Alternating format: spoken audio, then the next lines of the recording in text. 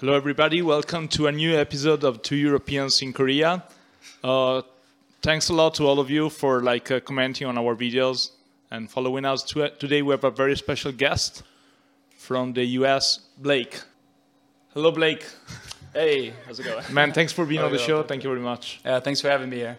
You guys actually met for the first time today, right? Yeah, I just met him, and I didn't really ask him anything about him just because I want to hear now on the podcast. I mean, Blake, we are friends for a couple of years now. Yeah, I think met about 2 years ago. Through another friend who's now living in another country. Yeah. Like almost all foreigners that kind of leave from time to time. Like Korea feels like a kindergarten most of the times. People come here for a couple of years and they go to another school, in this case into another country. Yeah, I've heard it described as that or camp or something. Not kindergarten, it's like university. Or summer camp. Or summer camp. Yeah, I've heard it described like that. But I mean, that's a legit description though. Like most foreigners come here and stay for a couple of years. Yeah. And then they leave for various reasons. I was warned of it like the first year that I came here. Most people told me that, but I don't know. I guess I thought either I would never stay this long or that the culture would change a little bit. But yeah, it seems like after you get past a certain point, there's no leaving. So it's either like they're gone in the first 4 to 5 years max, or it's forever. How long has it been for you now? It's about 11 years. Wow. And Alberto, you said you're about the 13. same? 13, yeah. I'm still a Korean baby. You're a Korean kindergarten. 5 years. 5. Wow. I thought it was longer for some reason. Because I left in between a couple times, and I always came back because I missed it so much. Yeah, I try to make it feel like less time to myself, maybe to justify things, because it's like I left at one point after the first 13 months. I left for maybe, I think that was about 6 months, and then at this point, really, I'm here about 8 months out of the year. And then I'm coming and going for the other 2 months in the winter, 2 months in the summer. So it's really only 2/3 of the year that I'm actually here. So I don't know. Usually that's just a justification for my lower Korean level for the most part. But you're not only going home; you're also traveling to Southeast Asia. Yeah, that's what I remember. Yeah. These days it's been more as I've had lots of nieces and nephews born and stuff like that, and my brothers and sisters getting married, so it's more time going home at this point. Right. Yeah. But originally it was a lot of traveling, traveling, but trying to see my family a little bit more, maybe being less selfish at this point. So, what brought you here, Blake? I came fairly soon, right after university, and I mean, really, it was I was looking to live abroad, basically. Mm-hmm. Almost anywhere, but I was looking a lot at South America, and I was looking for jobs there. Just maybe I could work on a cruise ship, maybe I could work for a hotel or do whatever. And at that time, there was just any type of site you would go to for looking about living abroad or any type of jobs abroad. Right. It wouldn't matter what you posted or anything. Right? People would send you emails like crazy. You could just be like, I'm looking for a job in Honduras or whatever, and it's just come work in Korea instead. We'll hire you next month or something like that. Wow. So it was, and then I had one friend here, so I was like, well, I mean, I don't know anything about Korea, but a year's not that long. We'll do 1 year and then, travel around. Let's see what happens, right? Yeah, pretty much. And the 1 year turned now into 11. Yeah, so and so you came that's how things happen. Teaching English at the beginning. Yeah. I lived in Incheon, way out in Incheon, for 13 months, and while I was there, I met tons of people, met lots of people in Seoul, and then through my jiu-jitsu gym that I was practicing at, met tons of people, and so I don't think I was ready to go home at that point. Maybe 2 years would have been enough for me, but I went home for a bit, and then I was just basically in the back of my mind wanting to come back the whole time. I asked you that because you came as an English teacher, and after 11 years you're a jiu-jitsu teacher, right? Yeah, it was nothing that I planned to get into, but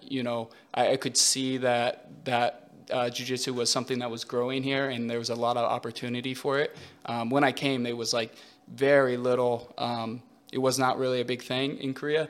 I would just tell people, oh, it's judo, because they didn't really know what I was talking about, but everyone knew judo and stuff. But I could see it was getting popular, and it was there's a lot of opportunity for it, and also the Korean culture with sports. You know, they like people don't really go halfway with it, right? Yeah, they're really like full in. Yeah. So I could see like, oh, this is a trend that will catch on. Did you start here? No, I started in the U.S. So you were doing jiu-jitsu already, right? Yeah. So from when I was young, from like 11 years old, I did wrestling for like 7 years, which is principally has a lot of similar principles to jiu-jitsu. So ended up getting injured really bad the end of high school, and so couldn't really do it in university, but I still wanted to do something similar. Didn't want to get fat or anything, so it's like I got to find something because going to the treadmill and stuff was not cutting it for me. I couldn't do that. So luckily, I found this club at my university, and within a year, I was basically, this is what I care about. The university is like secondary a little bit. Right. So, what's jiu-jitsu? Because I guess many people don't even know that. Yeah, I know it's from Brazil, but I don't really know. Yeah, it's actually a fairly complicated story to go through all of it, but I try to do as short as possible. So originally jiu-jitsu was Japanese, obviously, but during the Meiji Restoration, they kind of basically put less emphasis. They took away the swords and tried to, not really outlaw, but maybe they did. I don't know the exact history of it, but kind of martial arts were kind of suppressed a little bit. So this guy Kano still wanted all the benefits of the martial arts without like the violence and stuff like that. So he started up judo, which was basically just the rebranding of jiu-jitsu at that point to make it maybe more palatable for the government and all that. But it was basically still the same as what jiu-jitsu is today. And some Japanese immigrants to Brazil, there's a big influx of Japanese immigrants. Yeah, like I guess right around like the 1910s or so, had brought it into Brazil. These kind of ambassadors for the sport. And there it kind of incubated as this maybe jiu-jitsu kind of in its original form a little bit, where it was really about like the chokes and the submissions and more self-defense oriented. And it kind of changed there as well, like with the Brazilian culture, where like just fighting was kind of a big thing. Stuff. Yeah. It kind of merged with that. A lot of the guys like were doing capoeira and jiu-jitsu and stuff, and we're doing these what they called like luta libre fights, which was basically pretty similar to modern day UFC, MMA, and so it stayed there for a long time and kind of did its own thing. Meanwhile, in Japan, judo was becoming really, really focused on the throwing aspects, less about the groundwork, what they call newaza, which is more the submissions and the wrestling on the ground. And that became like Olympic sport. So more and more rules and things like that. And I wouldn't say watered down, it just changed. And then jiu-jitsu, Brazilian jiu-jitsu really came on the scene with the beginning of the UFC, where it was like shown then instead of just being in Brazil, where like basically no one outside of Brazil knew about it at that point. What's the portion of jiu-jitsu fighters in the MMA right now? Do you know? I would say 100% have done some sort of jiu-jitsu training or what we call like submission grappling, which is heavily influenced still. It's just, if you go to a normal jiu-jitsu gym, you have the kimono on and all that, but we also take it off and just wear like a rash guard and shorts to simulate like, you don't have the grips of the fabrics of the collar and the belt and all that. So everyone's done some sort of submission grappling, or so something that there's no one that's like never even touched it. They've done some practice with it, whether they're even like still very low level on that, it has some influence on their game. So would you describe jiu-jitsu as somewhat of the base layer of the ground game when it comes to MMA? Yeah. When you say everybody has done it to some extent, then there must be. Oh yeah, 100% is one of the like basic tenets. I would say that modern day MMA at this point is usually broken into the stand-up, which is boxing, kickboxing, Muay Thai dominated, and then the groundwork, which is mostly jiu-jitsu, also some wrestling mixed in and stuff like that. But for the most part, jiu-jitsu dominates that. And then the transition between those two, from standing to the ground, is like where wrestling is the most dominant. So the three like pillars of modern day MMA would be like the kickboxing, jiu-jitsu, and then wrestling is kind of the transition between those. Is it really big in Korea, jiu-jitsu? Yeah, at this point, I'm not exactly sure what really kicked it off, but there was a certain point where it's just like everyone suddenly knows about it after these 2 years, and then I just saw the attendance and like the amount of gyms skyrocket, and some of it was that like when I first came here, there were 3 black belts in the country. All right. Yeah, total. Like I think 2 or 3, and one of them was my coach, John Frankel. Well, my coach is named Changguk. He's a student of John Frankel. He was the one who brought it from the States here. He's actually a Harvard grad that is a professor here. But he brought so and he's teaching jiu-jitsu. Yeah, it's not as like brutish of a sport as I think as the reputation would have it. And so it was like him and one of his black belts, Steve Kapner, like his first black belt. Then maybe one other guy, I think a Korean guy who was under a different person. And then at this point, there's maybe like 500 black belts, something like that. So went up really fast. It's a big increase when you consider it like takes 10 years. In 10 years, it's huge, right? What are you now? Are you black belt? Yeah, I'm a first dan black belt, so it's like 1 stripe on it. I got that I got my black belt here 4 years ago. It could kill you. That's what it means. If you wins. It has its limits. Yeah, size still matters. Where are the limits though? If you imagine a situation, I don't know, maybe you're out with your friends. Is it illegal for you to be in a fight? No. All that boxers, they can't be in a fight. There's a lot of like these like urban legend type things like that, where like you have to register at the police office or stuff like that. But I've never been in a fight, never really planned to. Yeah, but, of course. So I've never really looked into it. But I mean, I think if you hurt someone badly, you would probably get less favorable treatment in court. Probably. But I don't know. Never something I've really thought about. How many students do you have? So the gym that I was teaching at, unfortunately, because of the COVID virus, has gone under.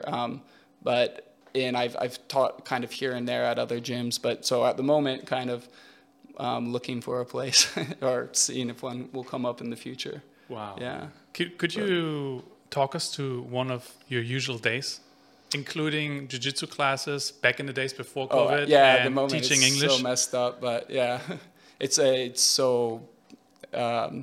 changed a lot because I mean I've done a lot of stuff here and there. It's just I guess one of the things that keeps me here is it's just as stuff comes up, opportunities come up, I just kind of try to take advantage of most of them as I can. But yeah, I would usually get up, I go and teach maybe 2 classes, possibly 3, something like that. So I'd go from the university after teaching English to, usually I would do my own training in between there. So just run to the gym, do my own training, or if I didn't have time for that, just do like a, calisthenic workout, something like that. And then go from that gym to teaching students and then come home, eat, do it again, basically. But I was always, I've always been, teaching English maybe like 4 days a week, teaching jiu-jitsu anywhere from like 2 to 5 days a week. So it's always like overlapping in different ways, different schedule all the time.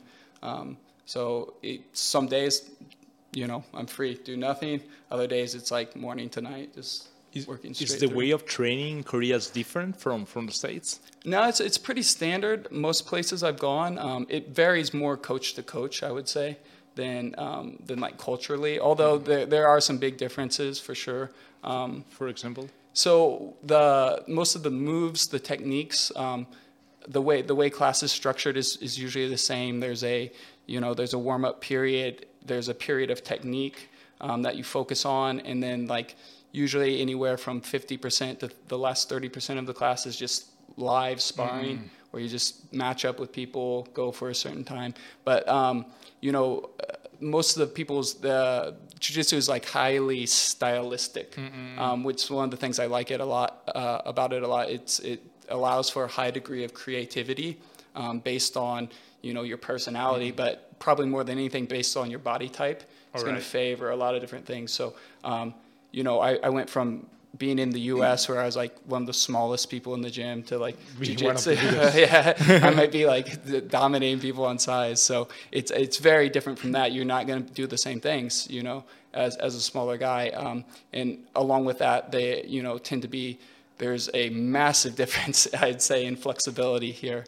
They're much better. Yeah. They're amazing. So it's something I've been trying to work on a lot because I thought I was all right, but I come here and I'm like, I can't touch my toes, and they're getting in positions where I'm just like, I really got to work on this. So I've been really focused in trying to do that for like the last 3 years. Like I got to do something about this, especially as your body starts to break down, you know. So they have a much more like loose kind of very stretchy game. There's a lot of techniques they do that like some people just can't do if you don't have that flexibility. How about the intensity level? Is there any difference? I would say originally when I came here, it was a little bit softer, a little bit more like playful in that way. Okay. Where people were not like trying to kill each other as much. In the U.S., I saw it was like much more MMA related. So there are a lot of these like former wrestlers that were just big, and most of these guys were in it. It was also you know, a lot earlier in jiu-jitsu's development, where there was like MMA and jiu-jitsu were almost inseparable. Like if you're doing jiu-jitsu, you were gonna do MMA. You were gonna like fight professionally at some point. And here it was, you know, there are a lot of people that had no interest in MMA, no interest in ever going to fight. They're just trying to get fit and stuff. So I mean, sometimes in the U.S. you'd really have guys go out there to like kill you, and especially like someone on their first day or was not going to get beat by someone like smaller than them. Maybe they couldn't handle that as much. So it was a little bit more, say, not as intense. I'd say that in Korea it's kind of stayed like that. UFC people have kind of calmed down a little bit and learned, it's more focused on the techniques, on their techniques, right?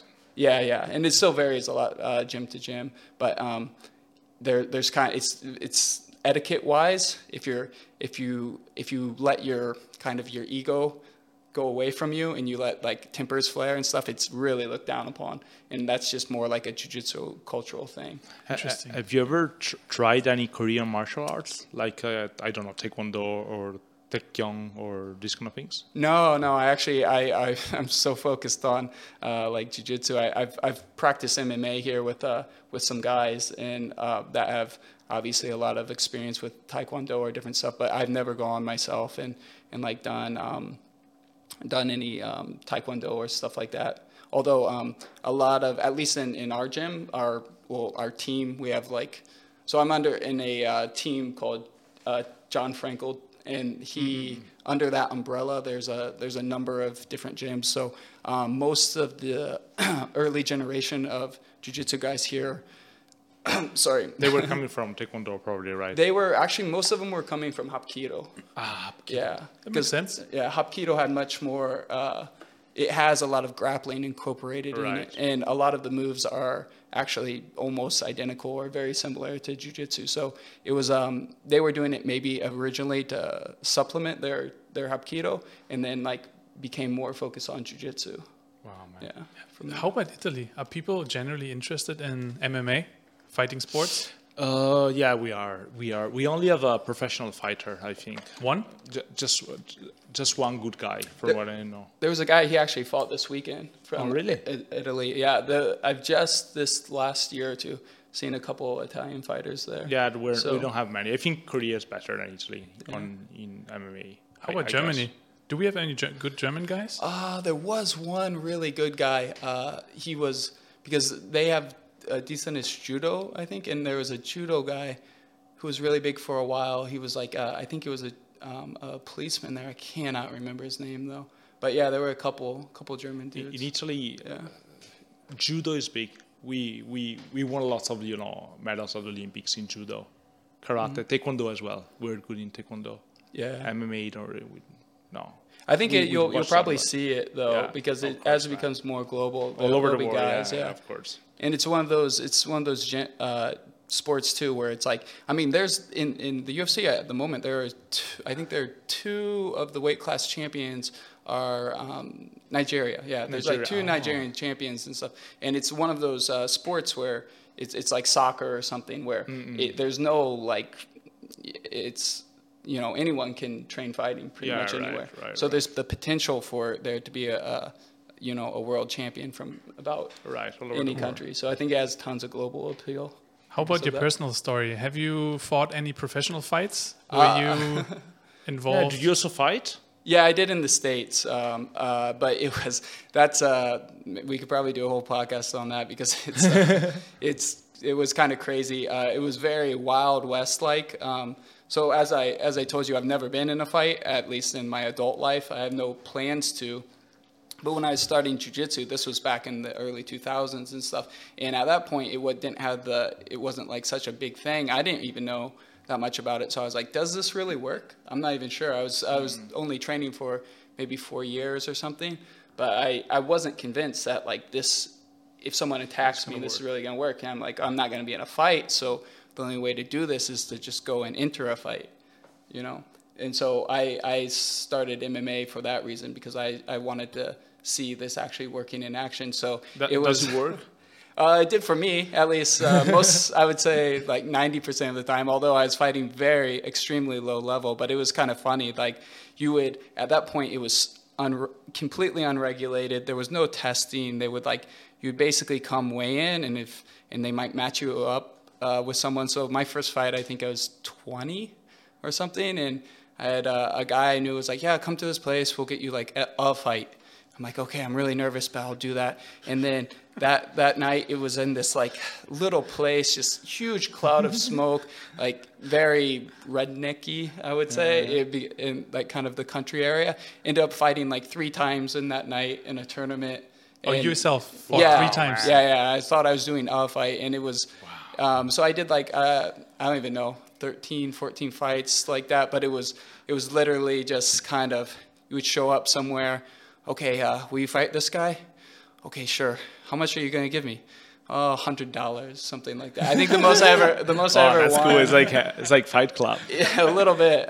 Most I ever made was like $700 for a fight. Wow. And that was they called me the night before. That's not bad when you're like 20 years old. Well, I was like at that point, I think I was like 24 or something, and it was like I was coaching wrestling during the day. I would finish that, go train, and then work the night shift in this warehouse. So literally, they called me the night before. Hey, can you come do this fight? I'm really, I'm making student loan payments. At that point, my student loan payment per month was $700. And they said, we'll pay you $700. So I said, okay, I'm there. I'll see you tomorrow. So I went, I fought, first fight on the card, fought, and then it's like, okay, all right, can you give me my money before we leave? Because I got to go work tonight. I have to go to my job in the warehouse, with the black eye and stuff. That's a cool part-time job. And you couldn't trust any of these guys. They're like, we'll mail you your check. Don't worry about it. I'm like, I'm not leaving here without money. I need cash in hand. And is it like you're walking into the stadium and you have probably not even a stadium, right? Most of the time it was in a bar. I fought in a bar like 3 times. Like I fought in a strip mall. And I fought not anything with strippers, strip mall in America, Yeah, and all kinds of places. Sometimes these little stadiums. But my very last fight was like 2 months before I came to Korea. The last one I lost, it was like, okay, probably actually need to learn how to kickbox. I got kneed in the forehead. I don't know if you can see here. I got like something like 40 stitches to my forehead. Yeah. So, and that's from your last fight. Yeah, and that was stopped on a doctor's stoppage, and I came to Korea like 3 months later than that.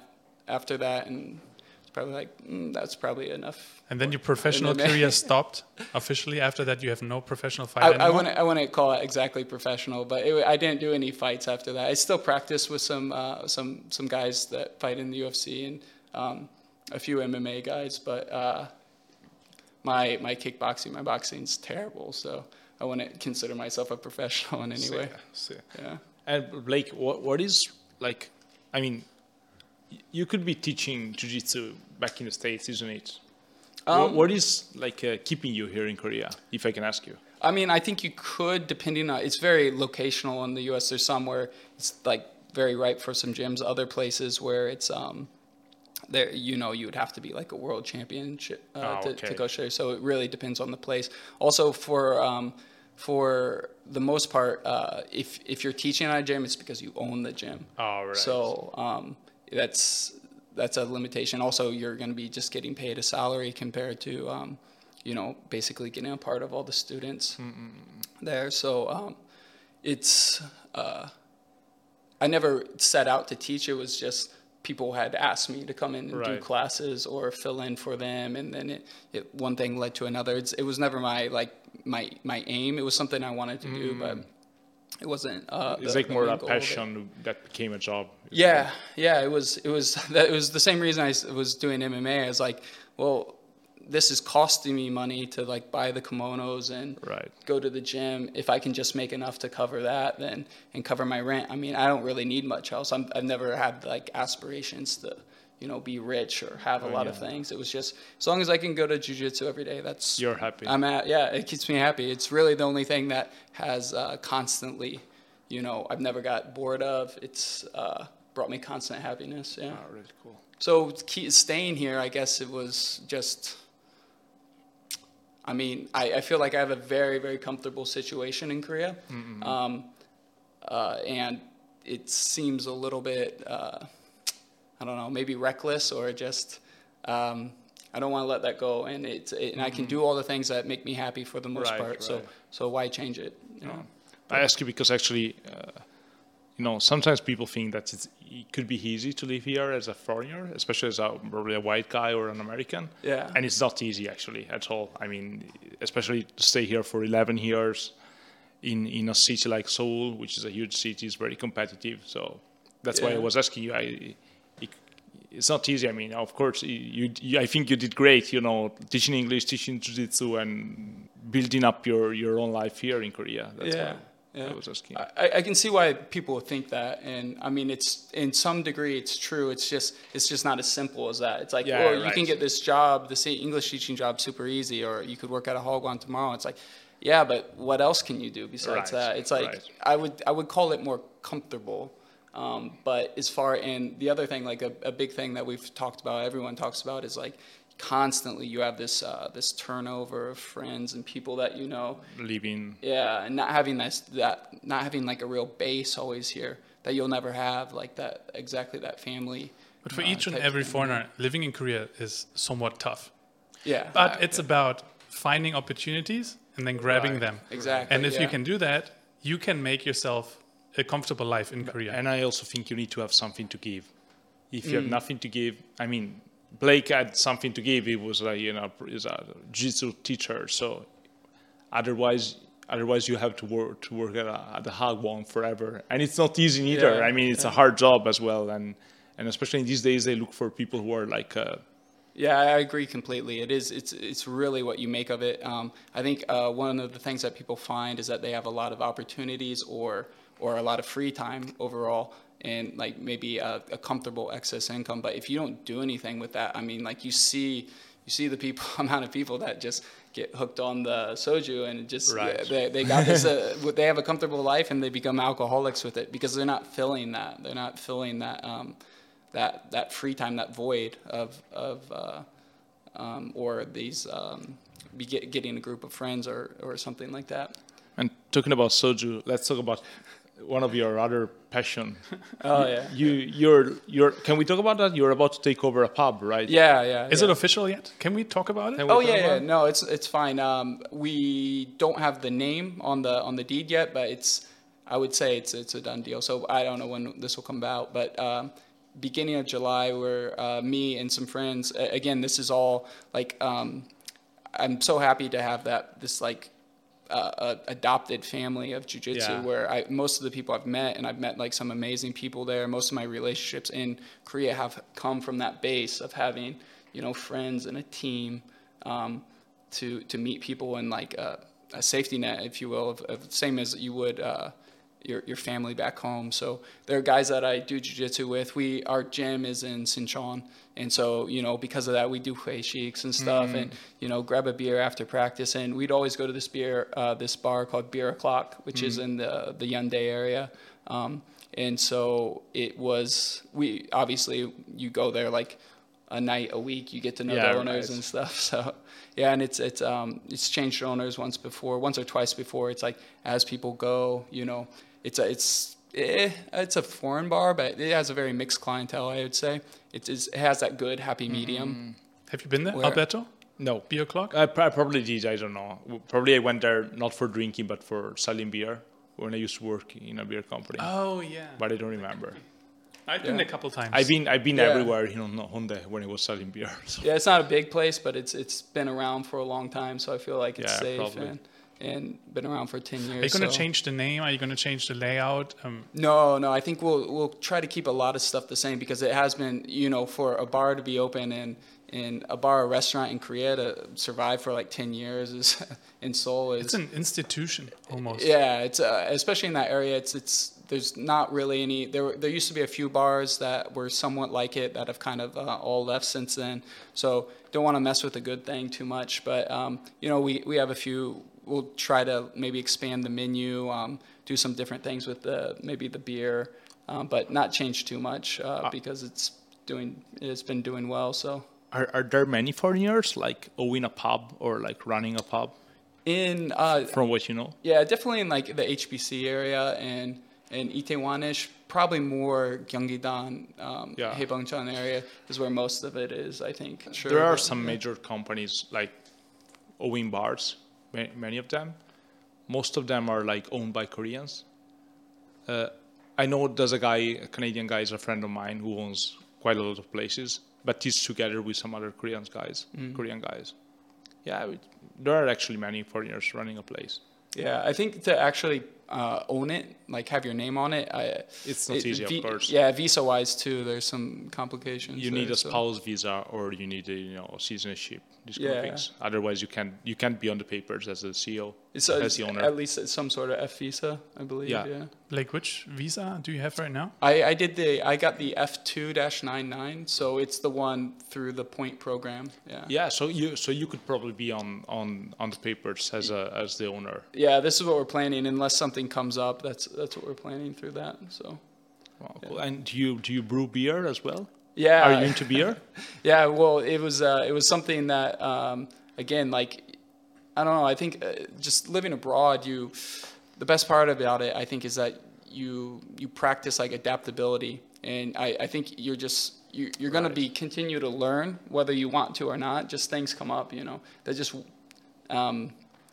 like we said, it's very comfortable living here, but that degree of discomfort makes you have to like learn new things always, like learn the language, when I came here there was no craft beer here, there was no you could get like a Heineken and a Guinness, and that was like that was it. Yeah, that was the top shelf stuff, right? Yeah, but now it's pretty cool. The craft beer scene is getting better. And better. So I think there was the same thing where there was a lot of lots of gyopos who lived in the States, got a taste for the craft beer, and came back here and wanted to brew, so got a brew scene starting. A lot of foreigners coming here, who again, it's like, well, there's not really any IPAs even on sale, so let's try making it.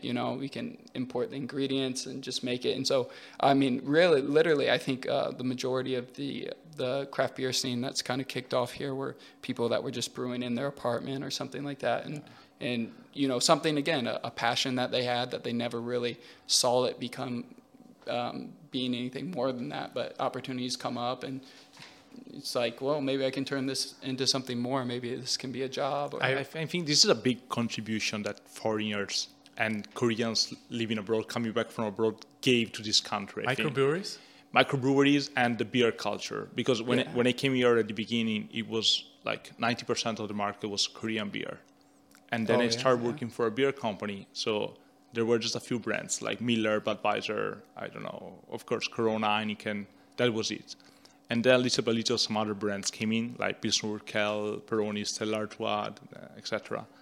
And then, as Blake said, many foreigners or like many kyopo, like Koreans coming back from abroad, they start like doing microbreweries, and now the market, the beer market is it's really cool. It's getting better and better. It doesn't have the diversity you have in the States or in Italy or in Germany, but still it's getting there. And the cool thing now, before you probably only had three different kinds of Korean beer. Now you have the main Korean big brands, and then you have a lot of small like homebrew beers, which are actually pretty good, and they're made in Korea. They're like brewed in Korea. Yeah, and you even see them at this point. I mean, as it got bigger, I was like, "Oh, this is awesome! It's really shooting up." Yeah. But I never thought it would get to the point it is now, where they're on sale at Emart and Home Right, Plus everywhere. right. Yeah. I remember walking into your apartment once or twice, and you had self-brewed beer in there, no? Do you remember that, right? Wow. Yeah, I do in the apartment. That's really I mean, So I've always done it I there, can yeah. approve.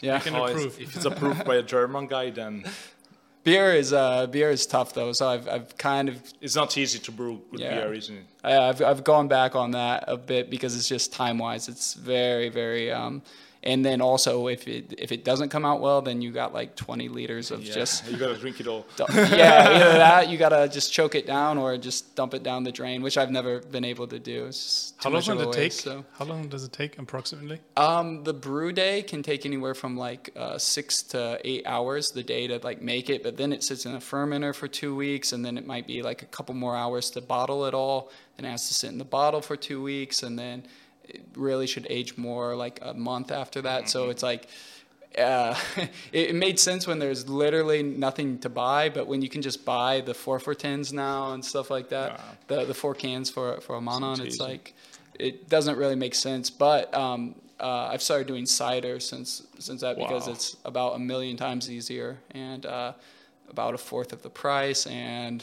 yeah, not as much cider around. Seems like you're the perfect guy to open a bar. Are Take you over the selling bar. it, or are you just making it for yourself or Yeah. for friends? Or I've never been able to keep a surplus around. oh, right. to sell it, but, yeah, but maybe eventually. I'm trying to. I give a lot to like friends, bring it to parties or do whatever. But that's something that we've thought about. If in the future, like cider is kind of a big thing, obviously in Europe. I don't know, Of course, definitely in Italy and in the UK. yeah. In the more UK, it's huge. Is it very big in Italy or Germany? In Italy, not really. In Germany, it's coming. Yeah. So in the States, it was never a thing, but it is recently, and I think it's slightly catching on here. And, you can kind of see trends as they, right. move, and I could see it being something that would come into Korea. So if you can get ahead of these trends here, then it's, there's potential for having Will you opportunity there. So. will you also be working at the bar? Will be you staying more or less in the back? Yeah, no, I think I'll work as needed, but we'll see what my schedule will allow. Since the gym I was working at has closed for Corona, I'll be more free to at night. But how much I don't think I want to be there every single night. But as needed, I think I will. I think it'd be fun too. Like watching movies and stuff, to be the barman, and it's a reason to get out of the house. Next month is officially opening, or is it possible to get pushed back once more because of the whole situation? So it's open now. We'll just be taking over at that point. So as long as unless we get like held up with the paperwork and stuff like that, I think because I think the owners we've kind of dragged our feet a little bit, and with the Corona thing, it's made it a little bit trickier. But I think so. From July 1st, we should be taking over. So Wow, that's yeah, great. I'll probably train a little there beforehand. Hopefully, get the. It's going to be exciting. It's somewhat of a new chapter, no? Yeah, I mean, for me, especially if I'm there a lot more than I think. But yeah, I'm very excited about it. It's like my first kind of investing in something. So rather than just like working for someone, that's I think everyone's goal, right? To have your own thing. Man, So we're definitely gonna go and grab a beer for sure, man. after you open. yeah. we'll give you a couple rounds on the house. So. Yeah, if you can provide like a 10% discount to our subscribers. Oh, for sure. That's Yeah, even mention better. if you saw me on this podcast, for sure, you're getting something for free. So. And then you can have jiu-jitsu fights. Yeah, well, In the pub. well we're hoping to open up every Sunday, show the UFC, and at some that's point gonna be do cool. things like that, and yeah. So. Cool. I liked a lot what you said before. You said like that living abroad you learn adaptability. Yeah, for sure. It's really cool. I think it's the same for all of us. For Timo, for me, it was the same. When you're abroad, you don't have you don't have your parents, your family to support you. You're like alone, and you need to adapt yourself to the situation. And I think it's true. That's the best way to survive at the beginning, and then to build up a nice life abroad. Mm-hmm. It's adaptability, and also to do what you're doing. This is like try to understand what's the new trend going on, like jiu-jitsu, as you did with jiu-jitsu at the beginning, and then if you like it, if it's something you can do, then just try to do it, and then you made it at the end. I think too is if you follow your passions, what you really care about. I mean, something might come of it, maybe not, but I don't know. I feel like you'll be happier in the long run. And I think a lot of people when they if you're living abroad, like you're not gonna have that normal of a life. Right, It's just not gonna happen if you stay abroad too long, right? And Alberto, did you know that we have a movie star sitting with us today? Really? Tell him. Oh, so well, I mean, do you know the movie Wrestler? Have you seen the movie Wrestler? It was called Wrestler, right? Wrestler? Yeah, that's one of them I did. I mean, nothing. You're on TV You've like done a every lot of week. movies? No, Wow, I let us know. I did a commercial for some cell phone game. What was it? It was called Guild of Honor, and then so like I mean, obviously I can't act or anything like that, but it's a thing that people do here where if they need a a foreign looking person for this certain thing. So but especially if it's like, okay, you need to be in a fight scene here. So cool. I did a fight scene for this game, Guild of Honor. Wow. It played a lot. It was like in this, and you could barely tell it was me. Maybe if I like pointed out, but I'm in it maybe like 3 seconds or something. Paid very well for those 3 seconds, cool. though. Yeah. Like 5 seconds. And then the wrestler. Do you know that guy's name? He's the actor in Lucky or something. Very bright white teeth. He is in so many movies, but I don't remember the name. What's the title of the movie? I think it's just The Wrestler. The Wrestler. Yeah.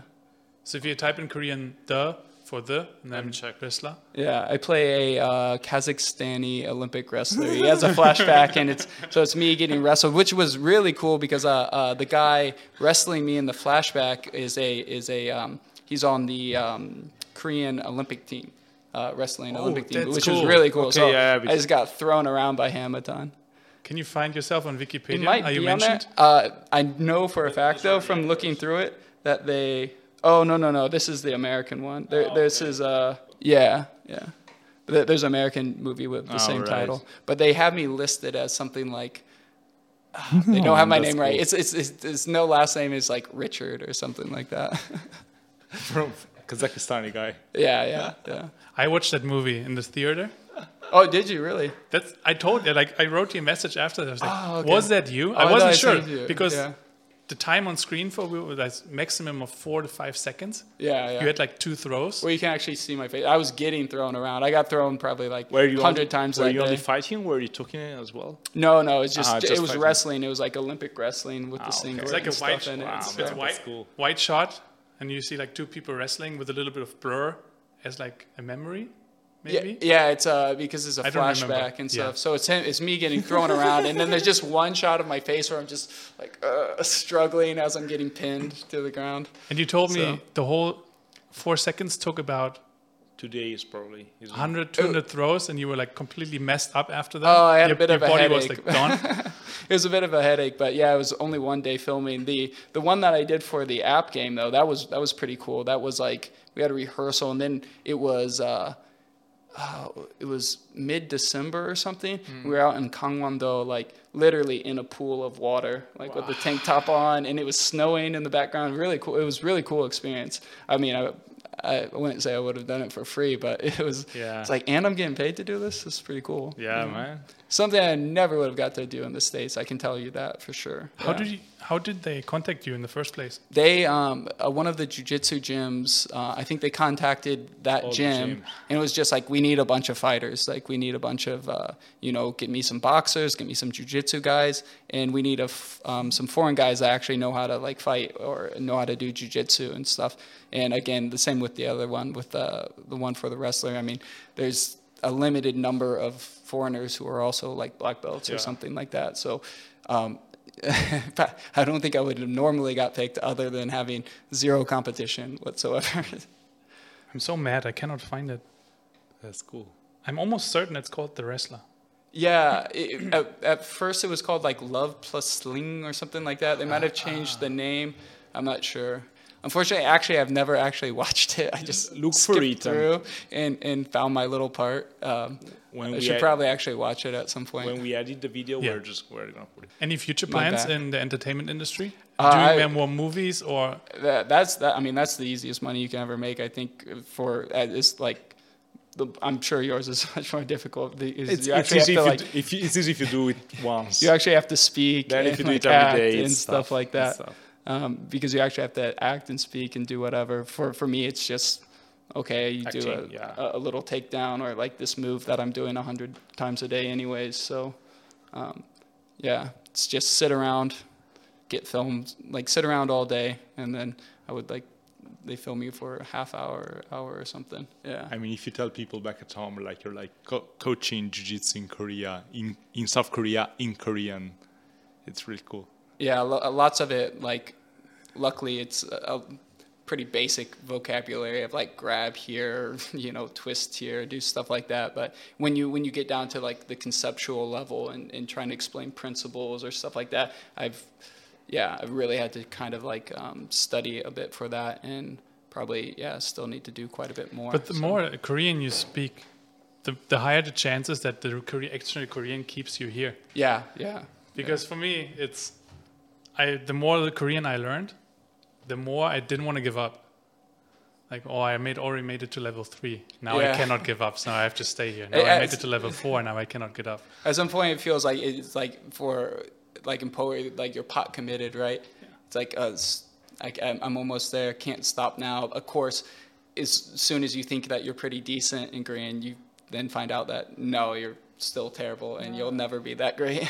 So it's like you always have to keep studying. It's probably the same with jiu-jitsu, isn't it? Yeah, exactly. You always need to improve. Like anything. And that's one of the biggest things, I think, for myself at least. I mean, I would recommend it to anyone is growing up, I thought like you graduate university and that's it. Like your learning stops, job starts, But I mean, to be learning something new always. And that's what I feel like with, one of the most appealing things here was when you have to adapt, you have to learn stuff. So you have to learn Korean. Right. I have to get better at jiu-jitsu. I gotta like learn how to, brew or something if I want to. Or now I'm gonna learn how to run a bar, hopefully, Right. and not run it into the ground. So to always have something that you're learning, not settle in too much to something is, I think, one of the most important things for myself. Isn't it, or wasn't it every man's dream to once run a bar in I their think- life? So my roommate is Irish, and I was trying to get him to go in on it with me. I was like, it's every Irishman's dream. How can you not want to do this? But I think if you drink, I'm sure it is. Yeah, to be able to drink at your own bar is like it's pretty. the ideal. So Should we close? Or Yeah, go? I just want to ask you the last question, Blake. What's the because you told us probably what's the biggest thing that living abroad taught you. So what's the biggest lesson you got from jiu-jitsu since you've done it since you were like 11 years old? Man,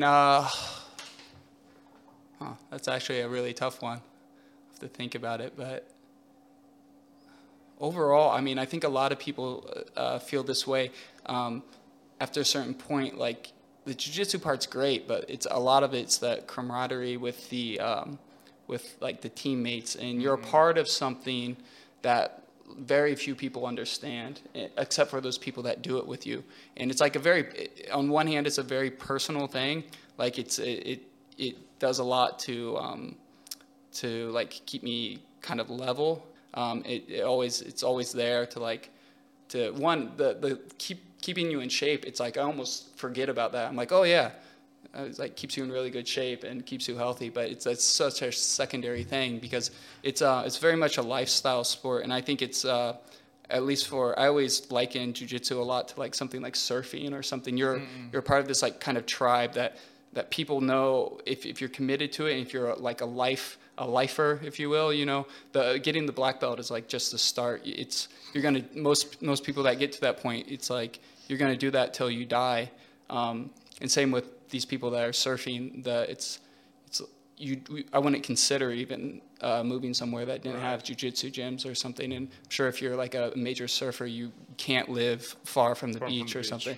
And it's this lifestyle that you're connected to these people, but from this very individual passion that you have, and I don't know, just have that some like identity, I guess, from it, that you pull from it, and like connection to people from that is probably the thing that's given me the most. Wow, man, that's cool, because people think of martial arts like as an individual sport, but actually you're saying it's all about the community and people, so it's it's kind of really it's a contradiction, but it's so individual, but having that individual meaning connects you to other people, I think. Wow, cool, man. Thanks a lot. I didn't know anything about jiu-jitsu before, and especially here in Korea. So yeah, thank you very much for telling us so many things, and we're definitely gonna go to grab a few beers. Yeah, come in and try jiu-jitsu. Be sure to have some German beers because Timo only drinks. Do you have an international beer selection? We have a few craft beers, and there's like there's the Guinness and Heineken, and a few craft beers, but it might be something that we change at some point. Get rid of Heineken and put Polaner. Yeah, otherwise it's not gonna come. Polaner's good. I like that one. Yeah. But yeah, you guys too, jump in. I recommend anyone try jiu-jitsu a little bit, because it usually either grabs you or it doesn't. But it's a fantastic workout that you never have to like really think of like slogging around at the gym, throwing weights around, or sitting on a treadmill. It's one of the best things as far as if you want to get in shape. It's never like, oh, I got to go to the gym.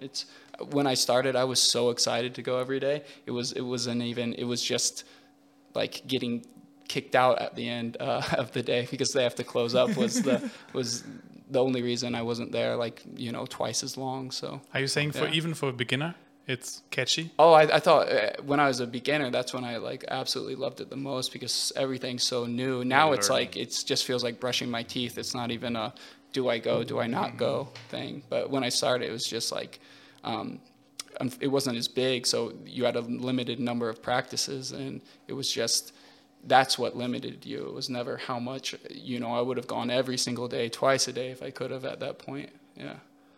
So. Wow, cool, man. Guys, come in and give it a try. Anyone can do it. Yeah, for sure. We're gonna leave if we can give you like your gym contact, and then if any one of our subscribers wants to try, then so actually just contact Blake and. Yeah, there's a couple main gyms that I train at. I'd recommend going to any gym, but also my roommate is opening a gym this summer as well around the Myeongdong area. So cool. Yeah, he's a fantastic coach, Irish guy, but again, he teaches in both Korean and English, so anyone can go to train there. Yeah. Fantastic. All right. Yeah. Thanks for coming today. Yeah. Thank you very much. Thank you so much for having me here. Thanks it's really cool. Yeah. Thank you, man. Thanks.